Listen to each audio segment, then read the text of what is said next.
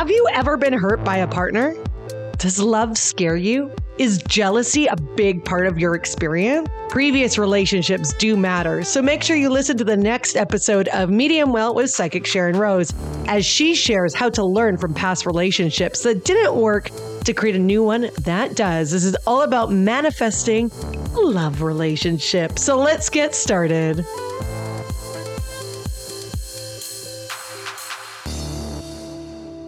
Everybody, welcome back to Medium Well with Psychic Sharon Rose. Today, we're going to talk about manifesting love. And actually, we're not really talking about manifesting love. What we're talking about is relationships. And to be frank, relationships are what makes the world go round.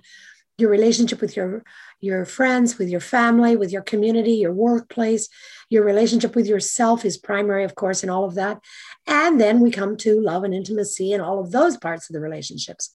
Maybe today what I will do is focus on primarily, or try to focus primarily on love and intimacy. The bottom line with relationships is the relationship you have with yourself is what is reflected outwardly. And so if you're not a big fan of who you are, if you're very self-critical, if you just have a real downer attitude about what love looks like or what relationships look like, in conjunction with the way you see yourself, then you're not going to draw to yourself any new relationship that's going to be worthy of your time, your energy, and it's going to break your heart down the road. You want to make sure that you're in a good place before you start manifesting something like a relationship.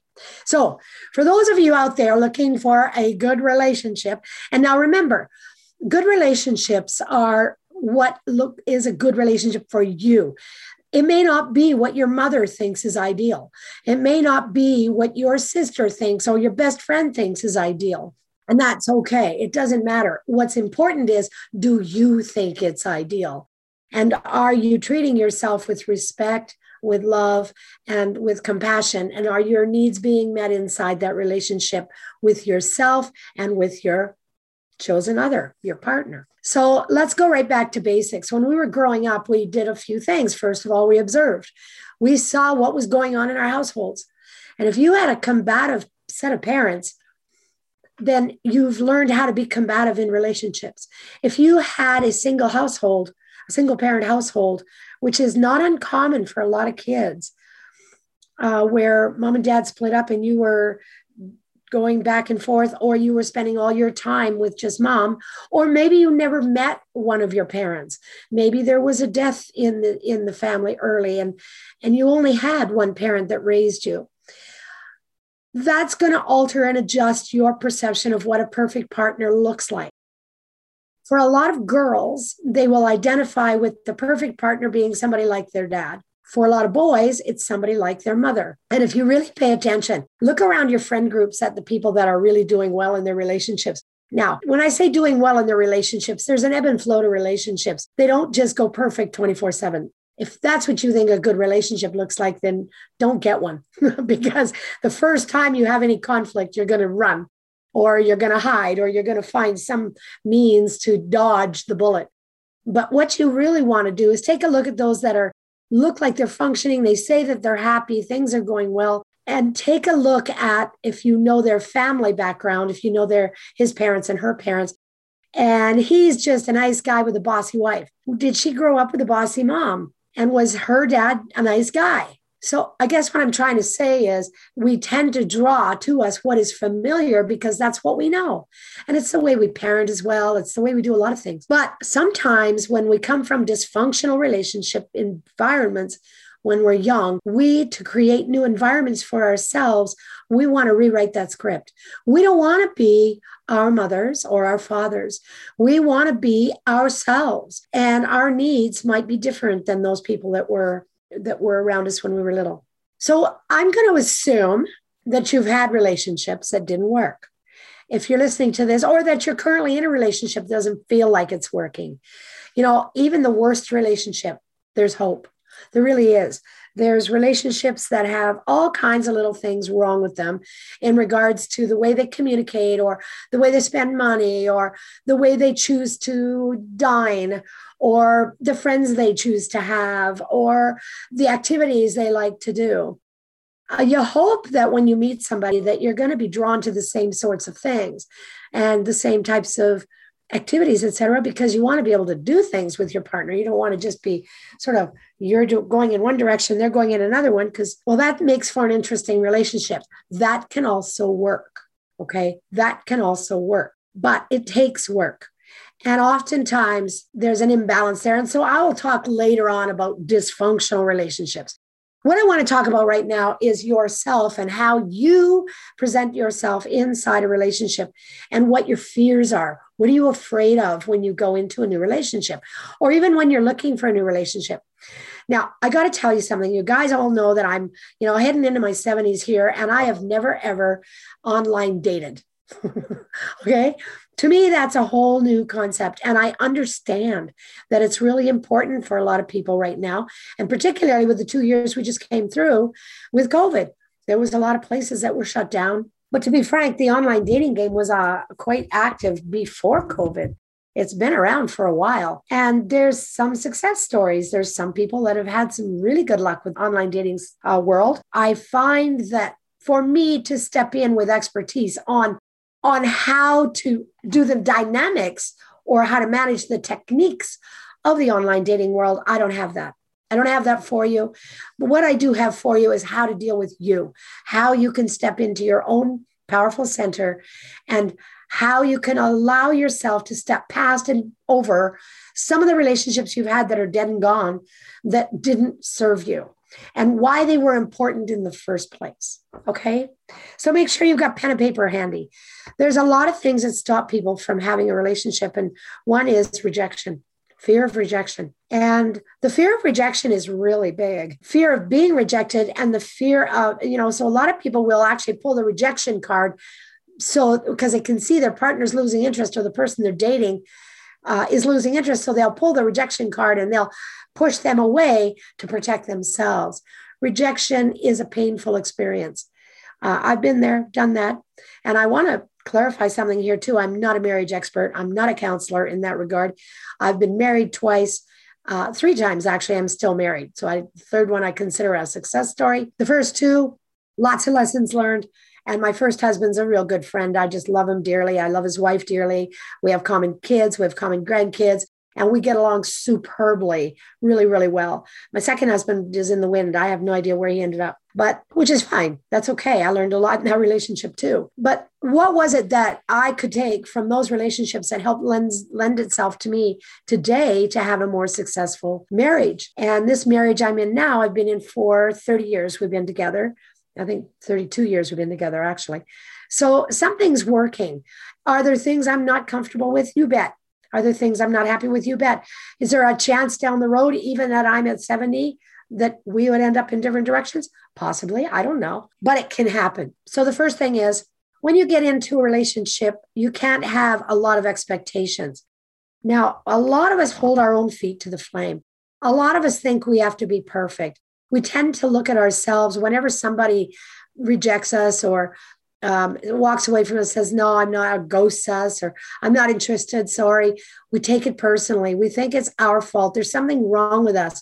But we wouldn't think that way if we had good self-esteem, if we were feeling worthy and we felt, it's kind of like relationships are kind of like pretty much anything. You're either good at it or you think anyway that you've got to be good at it, or you're not good at it.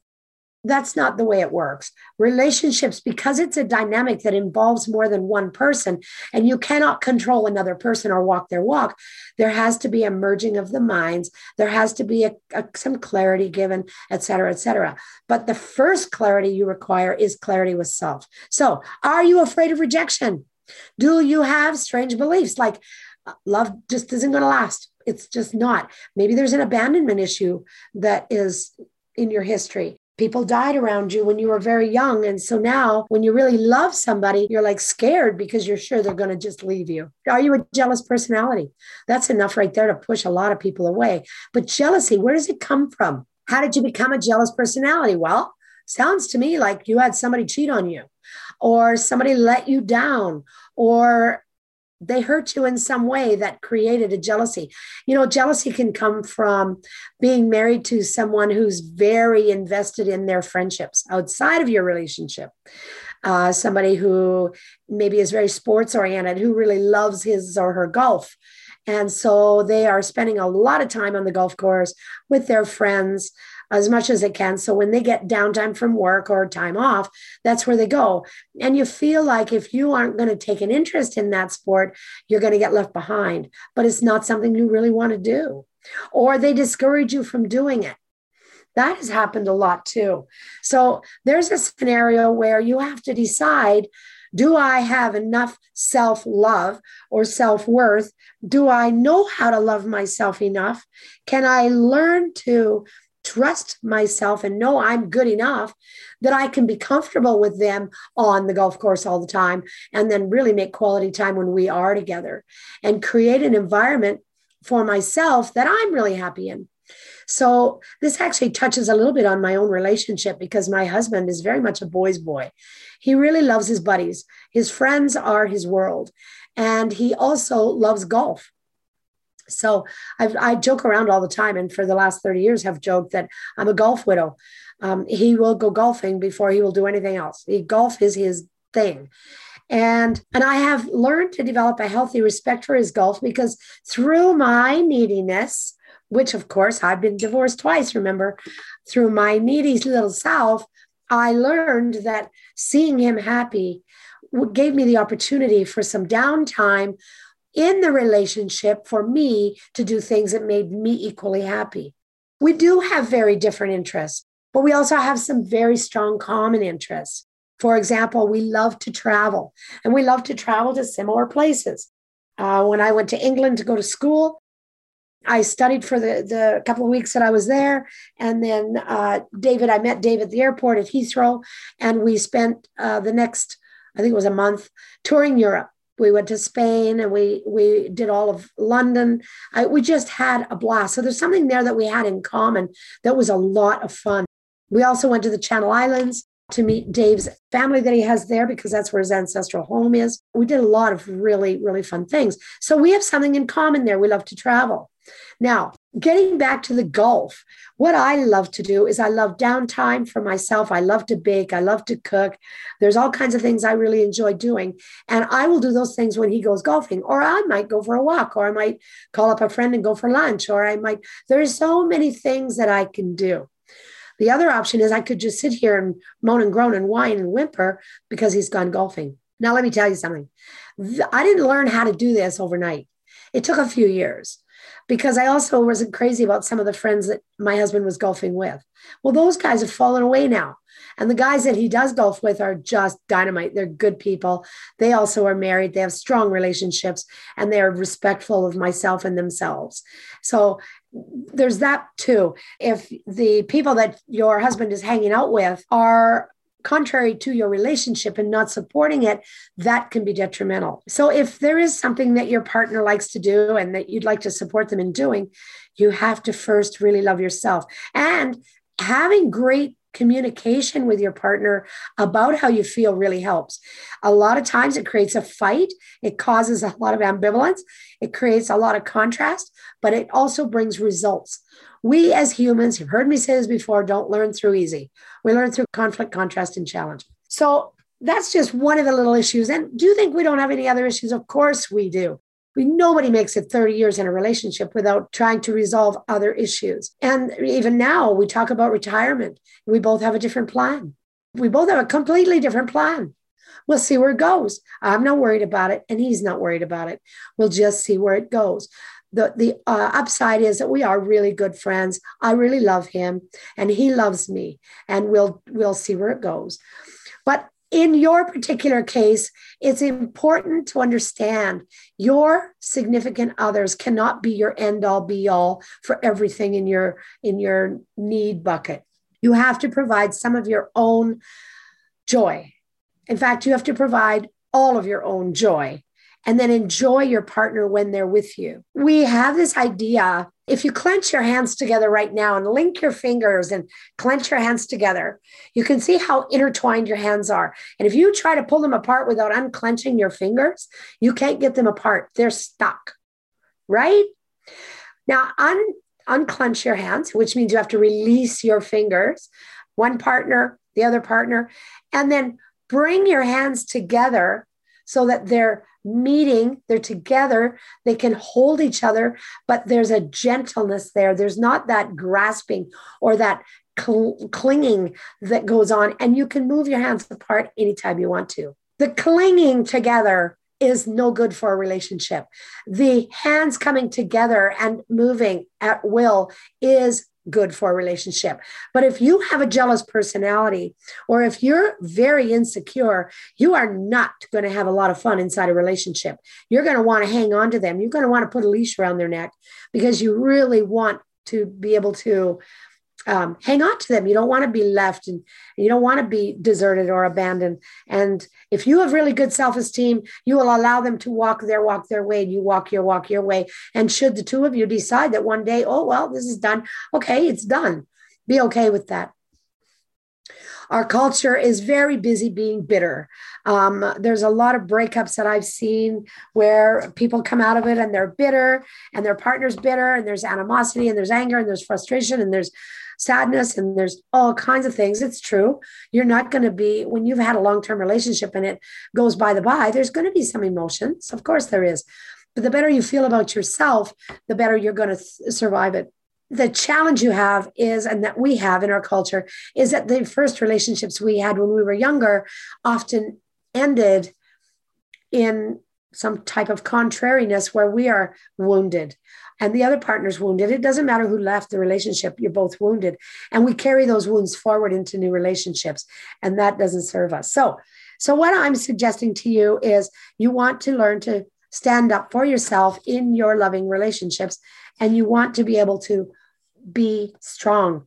So get a pen and paper and write this stuff down. You want to remember, I know a lot of people break up in a relationship and they throw it away and say, well, that was that and it's done and it's over and I'm not even thinking about it again.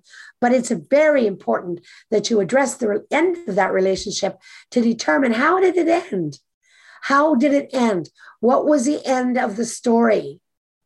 And write it down. Write it down. And if that wasn't a very long relationship, then go to the one before that as well and write it down. How did that one end? And then I want you to go to the very first relationship, romantic relationship that you ever had when you probably were in high school or just afterwards at college.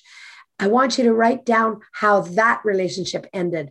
That relationship is very often very significant in how we move ourselves forward and what we bring forward into relationships. For example, and I'll give you this example because it's really hilarious now. I was in a relationship with a man when I was 17.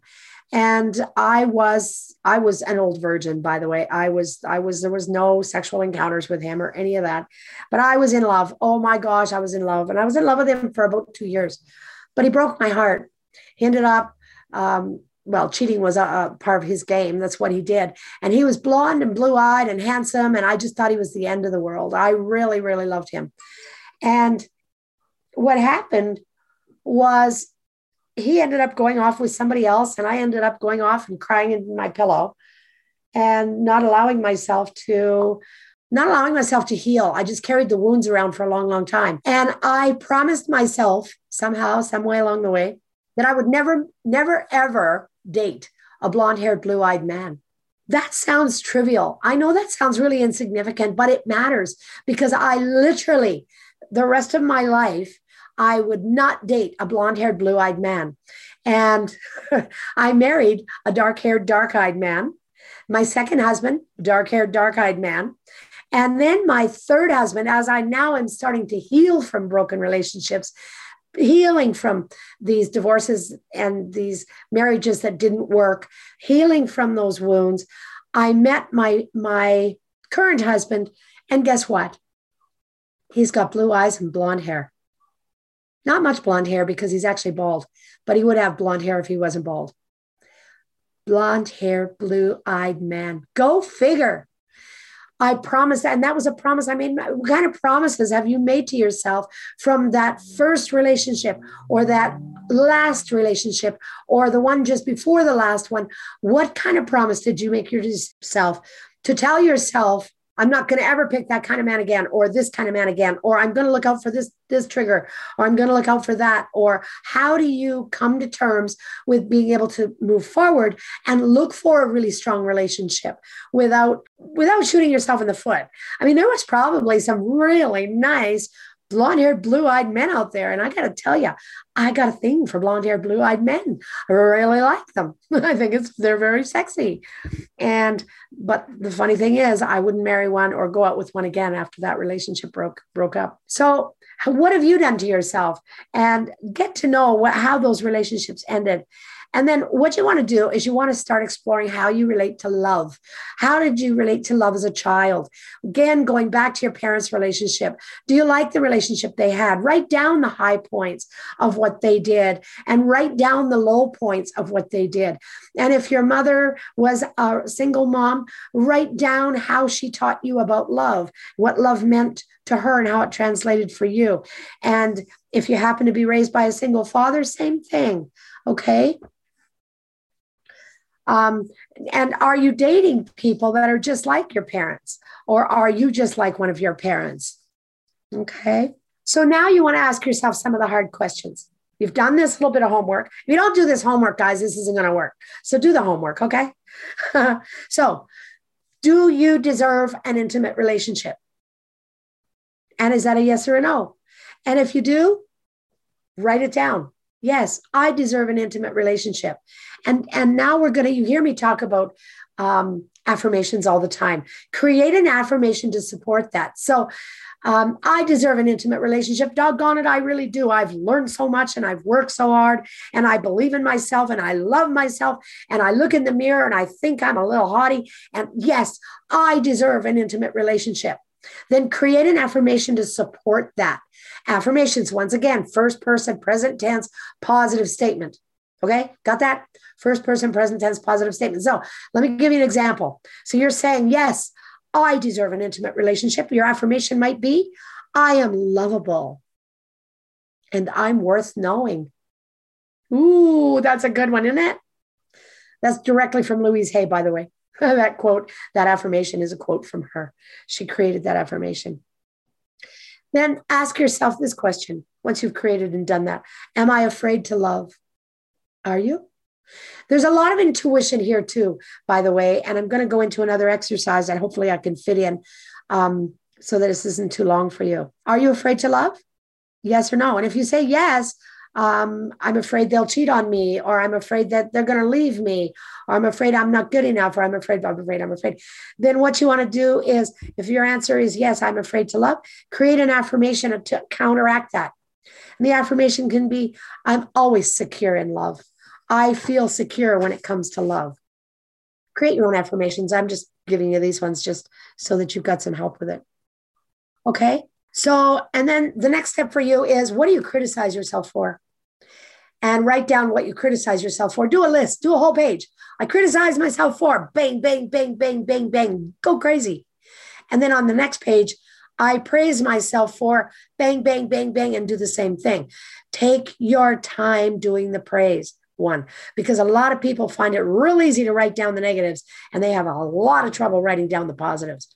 So what do you criticize yourself for? And what do you praise yourself for? Now you've got a little bit more clarity around who you are. I'm going to give you a different exercise. You want to get 4 pieces of paper. On the top of one, write the word emotional. On the top of the second, mental. Third one, physical. Fourth one, spiritual. And what you want to do is go to each of those and create a list of your perfect partner. Remember, not your mother's perfect partner, not your father's perfect partner, not your friend's perfect partner, but yours. This is only you can do this. You can't even go to somebody else for help with this. You've got to do it yourself. So you create your perfect partner. So let's use physical. I'm a really shallow person. I always have been until I started doing spiritual work and I became a little deeper, but I was always drawn to the good looking guys. Okay. It was always about physical. And so I ended up in relationships at times that didn't serve me emotionally or mentally or spiritually. And even in this relationship, I mean, now there's a few challenges emotionally, mentally, and spiritually because I was drawn to his physical aspect because he's a hottie. Okay, enough of that. All right. So what you want to do is go to the physical, for example, and create a list of all the physical attributes that you like in your perfect partner. Some people want a tall partner, short partner. Some like blue eyes, brown eyes. Some prefer to have somebody that's a bodybuilder type, somebody like lean tennis player type.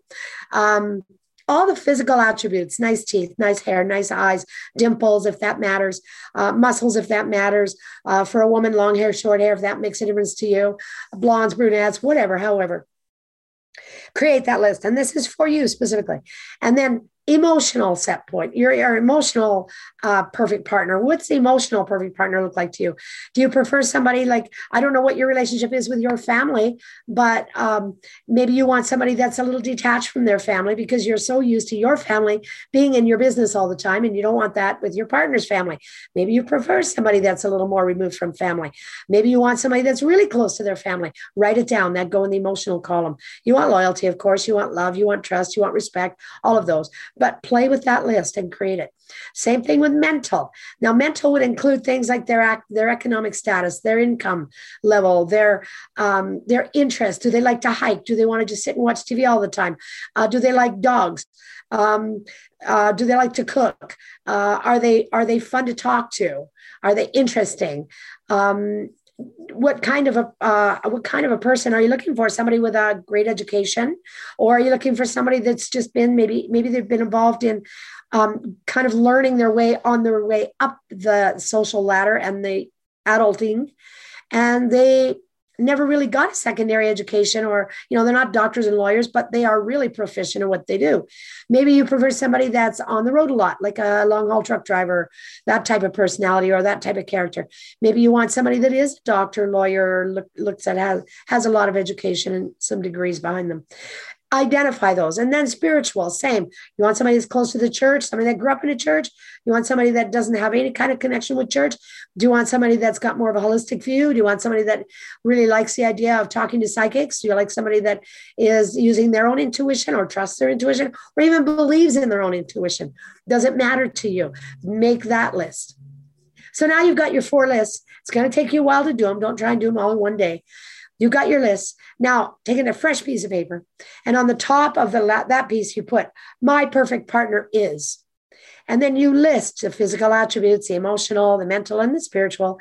And on the bottom of the page, you put, is on his or her way to me now. And I'm so excited. Whew. That was a lot of work, and now you can just let go and you can allow yourself to enjoy this relationship that's coming to you and know that that partner's coming to you and they're looking for you too. You put that piece of paper away, you look at it once or twice a week, let it make you smile, have no expectations, just have a knowing that the universe is going to deliver to you exactly what you've got down on that piece of paper. And let me tell you what, that exercise works. Okay, I promised you that we were going to pick a card. Now, the card that I'm picking for you today is from the Romance Angels. And the Romance Angels are really kind of an interesting, it's all for the people that are madly, crazily in love. And I'm going to pick a card for you that you can all trust and believe in. So here we go. And the card is... There's actually 2 cards here. I picked 2 at a time. So, all right. So for those of you in relationships already, true love, this is the romance of a lifetime. Does it feel like it's broken and you're always arguing and stuff? Then get to work. Work on yourself first. Your relationship will heal some of it. Maybe you're not supposed to be there forever. I don't know. But make sure you're not hurting yourself and damaging your own self-esteem in the process of building a relationship. For those of you, all the rest of you, and anybody that's also in a relationship, there's a card, Free Yourself. It's time to take back control of your life. Never give away your power, people. It belongs to you. Use your intuition. When we are drawn to somebody is attractive to us, well, sometimes that's our intuition speaking really loudly. Thanks for popping in. Until next time, Darren Rose signing off. Bye-bye for now. Thank you for listening to another episode of Medium Well with Psychic Sharon Rose. If you love listening to this podcast, we have one little favor to ask you. Please follow us on Spotify, Apple Podcasts, and Google Podcasts. If you love learning from Sharon, well, she's got a few great courses that are ongoing. Why don't you register for Kitchen Witchin'? It's on now. All you have to do for more information is go to kitchenwitchin.ca. Or if you'd like to book an appointment with Sharon for a reading, or if you'd like to know more about Sharon, her psychic services, coaching sessions, and more workshops, go to SharonRose.com. That's Sharon with a Y. We'll talk to you next time.